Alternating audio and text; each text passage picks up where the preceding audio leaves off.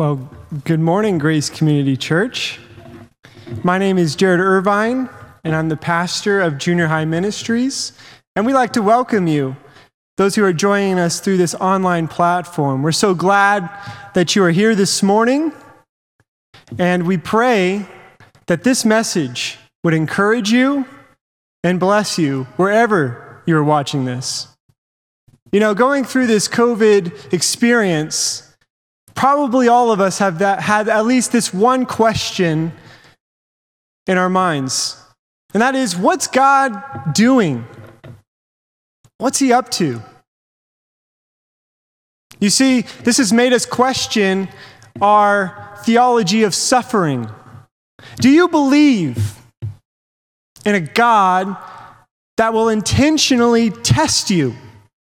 That actually not everything in your life is going to go well, but that tests, trials, hardships, suffering, troubles, you know what? They may come frequently, even. And in fact, it's God's will and plan for our lives. It's not random, it's not mistake, but it's design. But you might think that that's hard to believe, because God as our Father would never want His children to go through suffering. That He would protect us at all costs. But you know what? Our God actually has higher goals and a more profound plan for our lives than to simply let us go through life without going through any times of testing and trials and suffering. But you see, the good news about this is that God uses it. That it's not suffering without meaning, but it's in fact suffering with a purpose. Now this morning, I'm not going to go into a full theodicy, which is a technical word. It means a defense of God's goodness in light of evil and suffering. Because that's a highly, highly complex issue. It involves our own free will decisions as free-willed creatures, balancing that with God's sovereign will. And then you have these spiritual evil forces that have some free will that push in on us. And then we just live in this broken world. And so in this land of sin and death, no human being gets out of this without suffering. And so that's a highly complex issue. And so we don't know why everything happens. This sermon is not to erase any question that we may have. There's a lot of things this side of eternity that's just a mystery. But the comfort that this passage this morning, which we're going to be reading out of Hebrews chapter 12, verses 4 through 13 this morning, this passage, and there's many others in the New Testament, is that we don't suffer alone, and that in fact God uses suffering in our lives for a good. That we actually have a Father, a good Father in heaven, and that He is up to something. Now, it may not be completely obvious and clear to us as to what He's doing, but the comfort is that He's doing something. You see, this book of Hebrews actually was written to an audience who's suffering. They knew deep suffering. And this entire book, it's really a sermon, is the author is making an argument that Jesus is supreme. And because of Jesus' supremacy, that He's worth suffering for. And particularly in chapter 12, which is towards the end of the book, it's about God as Father using these things for a good. And so the main point that I'd like us to consider this morning is that our hardships are our Heavenly Father's design for His children to become holy. So let me read Hebrews chapter 12, verse 4 through 13 this morning. In your struggle against sin, You have not resisted to the point of shedding your blood. And have you forgotten the exhortation that addresses you as sons? Now, the author is going to quote from Proverbs 3, verse 11 and 12. And it's a very important quotation to make his argument. So this is from Proverbs. He says, "My son, do not regard lightly the discipline of the Lord, nor be weary when reproved by him. For the Lord disciplines the one he loves and chastises every son whom he receives." End of quote. And he actually goes back to his sermon in verse 7. It is for discipline that you have to endure. God is treating you as sons. For what son is there whom his father does not discipline? If you are left without discipline, in which all have participated, then you are illegitimate children and not sons. Besides this, we have had earthly fathers who disciplined us, and we respected them. Shall we not much more be subject to the Father of spirits and live? For they disciplined us for a short time, as it seemed best to them, but he disciplines us for our good, that we may share his holiness. For the moment, all discipline seems painful rather than pleasant, but later it yields the peaceful fruit of righteousness to those who have been trained by it. Therefore, lift your drooping hands, strengthen your weak knees, make straight paths for your feet, so that what is lame may not be put out of joint, but rather be healed. So the first point that we are, besides the main point that we're looking at this morning, which you'll see on your screen, is discipline is a sign of our sonship. Discipline is a sign of our sonship. That's verses 4 through 8. And so you might think that it would be the opposite. You might think that if we're experiencing suffering, hardships, troubles, that this is a sign actually that God has abandoned us. Or rather, maybe, that God is punishing us. But you see, Hebrews, the author here, is actually giving us another alternative. Is in fact that going through these difficulties actually shows that we are sons, that we are children of God. And you see, in this passage, the fatherhood of God is a very crucial idea. It's a very crucial reality. It's what he grounds his entire argument in, that God is our Father and that we are his children. Now, I understand that not everyone maybe has a great relationship with their earthly father. But the truth is that actually every earthly father is a sinful human being and therefore is a failure. But the good news is that our Heavenly Father has never sinned and is therefore never going to fail us and perfectly loves us. And so if you've not had a good relationship with your earthly father, rejoice and be glad that you actually have a heavenly Father who loves you dearly, that will never fail you.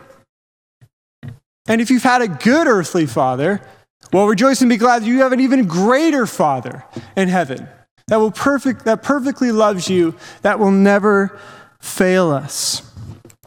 But the fact that we can even call God Father, let's just slow down that train and not lose sight of this key foundational truth that God is our Father. What an honor it is to call him Father. That when we actually call him our Father, that Christians, do you understand that we are assuming an entire background of grace, which is absolutely essential when we're going through times of suffering, because we might doubt God's goodness. But we have to remember the background of grace. You see, Christians, that no one enters into this world neutral. Neutrality is not a thing. You see, Ephesians chapter 2, verse 3 says that by nature, we're children of wrath. And that's because our first father, Adam, sinned against God and rebelled against God. And therefore, because we are from Adam, every single human being is enemies of God. They're enemies of God. But Ephesians 2:4 has that amazing contrastive word, but. It says, but God was rich in mercy. God, being rich in mercy, actually made us alive with Christ. And it's by grace, as Ephesians 2:8-9 says, by grace we have been saved. And so that once we were apart from our Father, but now because of Jesus, we are that no longer. We were once estranged from our Father, but now because of Jesus, no longer. We were once alienated from our Father, but now because of Jesus, we are that no longer. And just like that story in Luke 15 of the prodigal son, our Father has forgiven us. And he has set his eternal love upon us. His love that never quits, his love that never stops, his love that never ceases is ours in Christ Jesus. And so this is important to know, because when we go through these times of suffering, these times of trials, probably one of the first things that we will begin to question is whether God is good, and then we begin to question our relationship with him. Is he really a good father to us? And so this relationship of love is essential. We have to know our identity as children of God, and this God who is this loving, forgiving, good father that wants the very best for us. How do we know he wants what's best for us? That he, our Father, would send his only son, his most precious son, to die on a cross, to sacrifice his life for you and for me. And then we go through times of suffering and trial, and we think God doesn't want what's best for us when he's already done that with Christ Jesus? No, Christians. Our Father wants what's best for us. Know that this morning. And you see that God loves us so much that he actually wants us to become certain kind of people. And the Hebrews author, he uses this similar argument. He says, earthly fathers train their kids. Parents know this better than anyone, right? Kids come out of the womb, they are not instantly mature adults, right? Responsible people. They have to be trained. They have to have boundaries, right? Set boundaries on them. They need to be molded and formed. And that's the role of the parents. And he's using this very common experience that we all have. And he's saying, God our Father is the same way. You see, when we were born again, when we were born from above, we're not born mature Christians. We're not perfect image bearers of Christ. And so God trains us. He forms us. He molds us. And the vision that he has for us is that we become like Christ. That's what we're being transformed into. And you see, part of the gospel is sanctification, which is that we become like Christ. That God doesn't leave us in our sinful selves, but by a very interesting process, ups and downs, a very long process, which actually involves pain, we are formed and become like Jesus. You see, the Bible often uses this metaphor of being tested by fire. It's the process of putting gold or silver in a furnace, in a fire, and it burns off the impurities. Well, the point of the metaphor is obvious. It's to burn off impurities, but going through fire is not a pleasant experience. And that's what the author of Hebrews says. It's not pleasant at the time, but later it produces something good. It says here that it yields the peaceful fruit of righteousness. And so, though it may not be pleasant, God is doing something, and our good Father is in fact making us like Christ, and the Hebrews author says that's a sign that we are actually children of God. Which means that our suffering, though, and this is the good news, is that it's for a reason. And so the second point that we're going to consider this morning, you'll see it on your screen, is that our Father is producing a good through discipline. That God, as he says, to share his holiness. That's what he says in verse 10. So that we would share his holiness. Now, this assumes something about us. It assumes that we are not holy. And just like what I was saying before, we need to be molded and formed to become holy. Which means that we need, to use a construction metaphor, we need renovation. That we are, in a sense, a ruin needing to be renovated. If we were perfect, you see, pain might be perplexing. But if we know that we need reform, then pain actually begins to make a little more sense in our lives. So I'm married now, and so this also means that my TV shows that I normally watch has been expanded a little bit more. So before I would mostly probably stick to sports, mainly soccer, big soccer fan. But, now I watch other shows, and one of these shows is Fixer Upper. I'm sure you know the show. It is about this married couple, Chip and Joanna Gaines, and as the show title says, they take these houses that are basically ruins, and they renovate them, and they resell them. And it's a great show. Well, Chip is a really funny guy, and his favorite day, if you've seen the show, he always gets like a kid who's super giddy about Christmas morning or something, because Demolition Day is his favorite day. And if there's one day that I could be on the show, that would be the day I would pick, because he makes it look super fun. He's taking a hammer, he's smashing stuff, he's jumping on light fixtures, he's ripping stuff down. It looks awesome. Now, this is a weird analogy, but let's just play with me here for a second.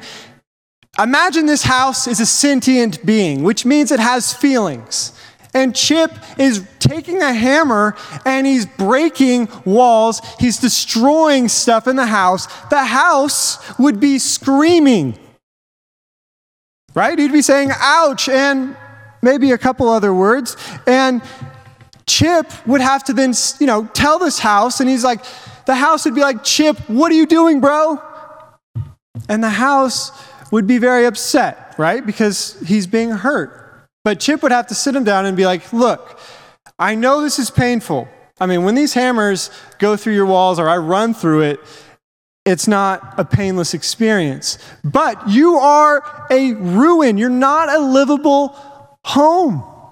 But after we get through with you, after, yes, we tear down a couple things and rebuild you, guess what? You, little house, are going to be so beautiful that actually people will cry when they see you, which quite often happens on the show.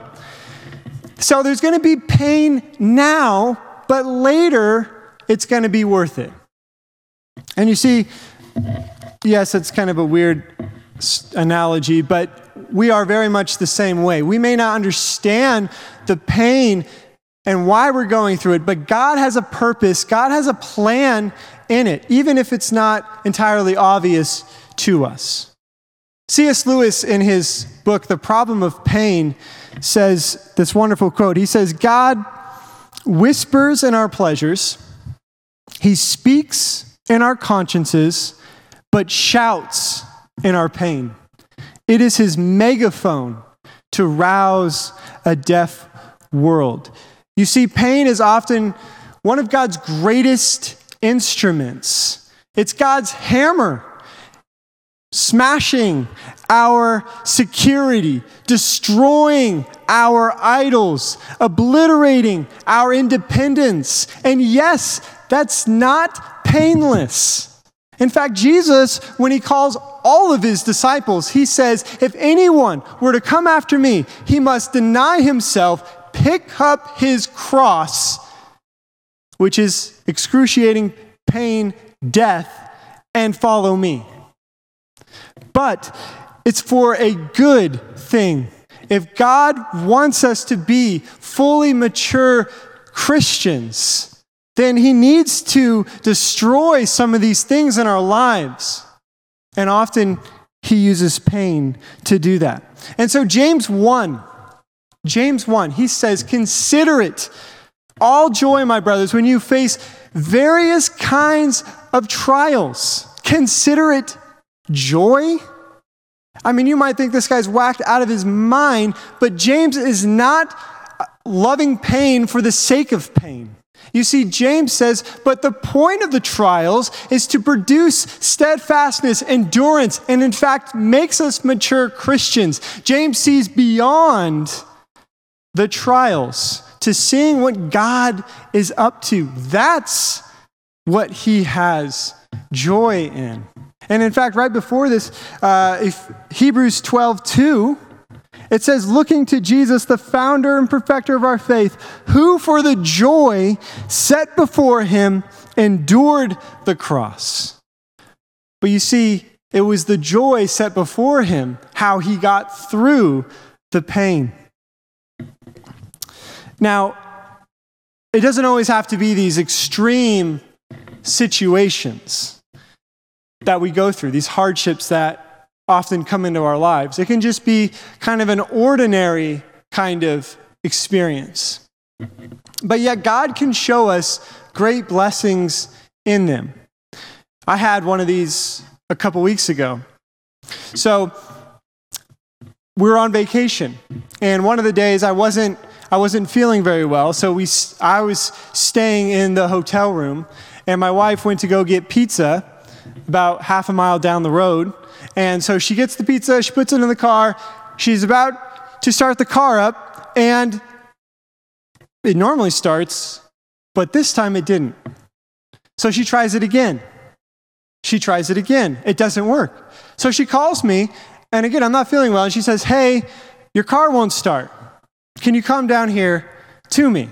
So I'm not feeling well, I'm in the hotel room, I have to go walk a half a mile down the road to my car that won't start. And when I get there, what am I going to do? It's about 8 o'clock at night. We're not in Visalia. Are we going to tow it? I don't know anything about cars. Now I'm like, man, I should have taken a mechanic course or something. I have no idea what to do. So I'm walking down there, and the long walk gave me a time to pray. And I'm praying to God, and I'm like, why, of all days, does this have to happen right now? That my car won't, why can't it, have happened when I was in Visalia, when I have many more people and resources to lean on? And what am I going to do at this time of day? I have no idea. And I'm like, God, why does this have to happen? Could it just be my wife doesn't know how to turn on a car? She knows how to turn on a car, but I'm just searching for anything. I'm like, can I just get there and there's a miracle, my battery starts and it's great? But really, maybe you've had these moments where you're crying out to God going, why does this have to happen right now? But you see, we actually ended up seeing an amazing blessing that came through this experience. To make a long story short, her dad knew a police officer who originally worked in Visalia, but now was working in the Central Coast area, and then he happens to be on duty at this time. He's in the area. He comes to our car. He jumps our car. We're able to drive to AutoZone, which is 20 minutes before it closes. The guy drops everything and graciously changes my dead battery, which is awesome because I have no idea what to do about a battery. And then, by way of text, this family in our church, I'm going to call them out because they're awesome, Kurt and Andy Saltzman, they were in the area, they had just finished dinner, they heard that we were stranded and abandoned and our car wouldn't start, and so they finished their dinner, they drive straight to the AutoZone, and yes, this is my payback, Kurt Saltzman, he pays for my battery. And so we drive back a couple hours later to the hotel room. We're praying to God, and we're actually thanking him. We're thanking him for the amazing blessings that we saw through these hardships. Now, would I want that to happen again? No. But it was awesome to see how God provided even in this, yes, it's not a major hardship, but it was a hardship in our lives. And so God is up to something. And although we may not like it in the moment, right? How many of you guys have ever had something happen, right? And in the middle of it, you're struggling, you're fighting God, and you don't know what's going on. But later, after this whole thing happens, you look back, and though you may not want to repeat it, you say, you know what, I wouldn't change it though, because I am who I am. I'm the person I am today because I went through this. That actually God used this great thing to make a difference in me. And so we actually praise God for the hardships because what it produced in our lives. You see, in this COVID moment that we're still in the middle of, we still don't know what really maybe God's up to. But know that we're going to have stories soon, hopefully, that we're going to be able to talk about maybe how you homeschooled your kids or this online church experience and what a strange thing that is. But know that God is doing something, that he's involved in it, that he loves you, and that he's going to bring us through it. And yes, in the middle, it can be difficult to know what he's up to. But that's why in this moment, we need to lean into him and to trust him. You know, I think one of the greatest comforting things about being a Christian and following Jesus is that Jesus knows suffering. That is one of the most comforting things. You know, and Jesus is God in the flesh. That there is no other religion or philosophy that holds that God personally knows suffering that really every human being has to go through, except our God knows suffering at an experiential level in Jesus Christ. That we don't worship a God who's so far removed, so transcendent, so out there that he doesn't actually know what the dirt, grime, everyday living, suffering life that we live. Our God knows. As it says in Hebrews 12:2, looking to Jesus, the founder, perfecter of our faith. That we worship a God in Jesus. Look to him. This is a game changer. He suffered with us. He suffered for us. And that changes everything about our own suffering. So look to the cross. If you were there and you were to see Jesus hanging on a cross, you would see the face of God, and in that face would be a face full of pain as he suffered and died for you. But also you would see a face full of love because he died for a reason. And that reason was you individually and you collectively. And that's a great news that we have. And that encourages us. As a third point of this morning, and our final point, is that be strengthened and keep going. As it says, therefore lift your drooping hands, strengthen your weak knees, because we know we have a good Father and that he's producing a good through the sufferings that we go to. We know that God's up to something. So we keep going. We're strengthened. We're encouraged. Because suffering, trials, temptations, pains, all the stuff that we go through, that could cause us to give up. This is why the author is writing this. He wants to help us to keep going today. And when we know that our suffering is for a reason and that our good God is up to something, we can keep going. That doesn't mean that every question is answered. Where would faith be? That doesn't mean we're going to have perfect clarity Where would trust be? As Paul says, we walk by faith and not by sight. And so we need to have patience. I think this is a key virtue that we need to have. Because perhaps at a later vantage point, we'll be able to see what God's up to. But in the middle, right now, we need to be patient. I would tell you to look at James 5:7. It talks about suffering with patience. To trust in him right now. The ultimate destination is secure. And somehow our sufferings contribute to us being formed, shaped to be like Christ.